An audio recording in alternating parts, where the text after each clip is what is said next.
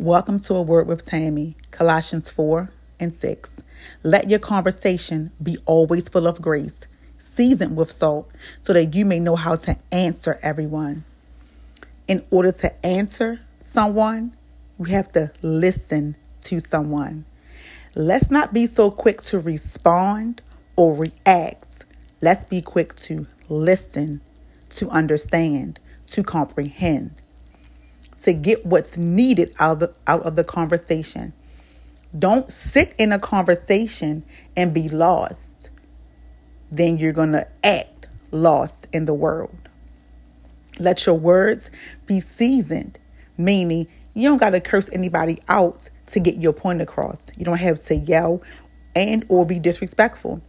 But let people know that you came for business and you mean business when you walk into any atmosphere. Say what you mean what you say, and own it. Father, help us to own our words. Help our words to be seasoned with your grace and your salt and your presence and in your peace. Let our words come out the way we are meaning them to, not to offend, but to get out how we feel. So whomever we're talking to can receive what it is that we're saying. Let our words be something that we've thought about before we speak them.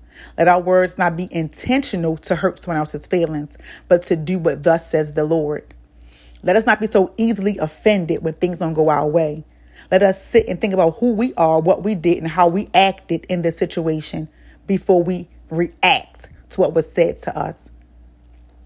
Let us be slow to anger, but quick to listen. Let us meditate on things before we speak. Let us hear your voice before we speak. Let us hear what was really said to us before we speak. Let our words be heard and not fall on deaf ears. Continue to walk with us. Continue to talk with us. Continue to let us hear you. Let us not react to what we think we should get from you when we have not done the work down here ourselves. Let faith guide us. Let faith be what it needs to be in our life. Cover us under your blood. Keep us as only you can do. Continue to shower your word down on us. And it's in Jesus' name that we pray.